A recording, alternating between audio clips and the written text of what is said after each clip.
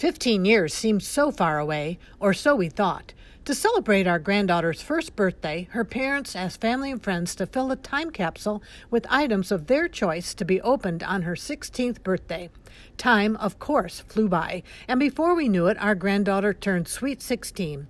It was time to open the time capsule.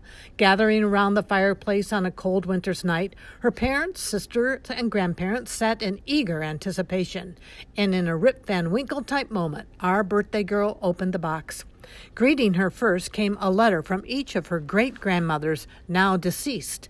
As their words were read out loud, their personalities came through so strongly that it felt almost like these beloved women were in the room with us. There was not a dry eye in sight. Carefully and thoughtfully, our granddaughter continued to open a delightful array of letters and gifts, each as unique and inspiring as the person who gave it.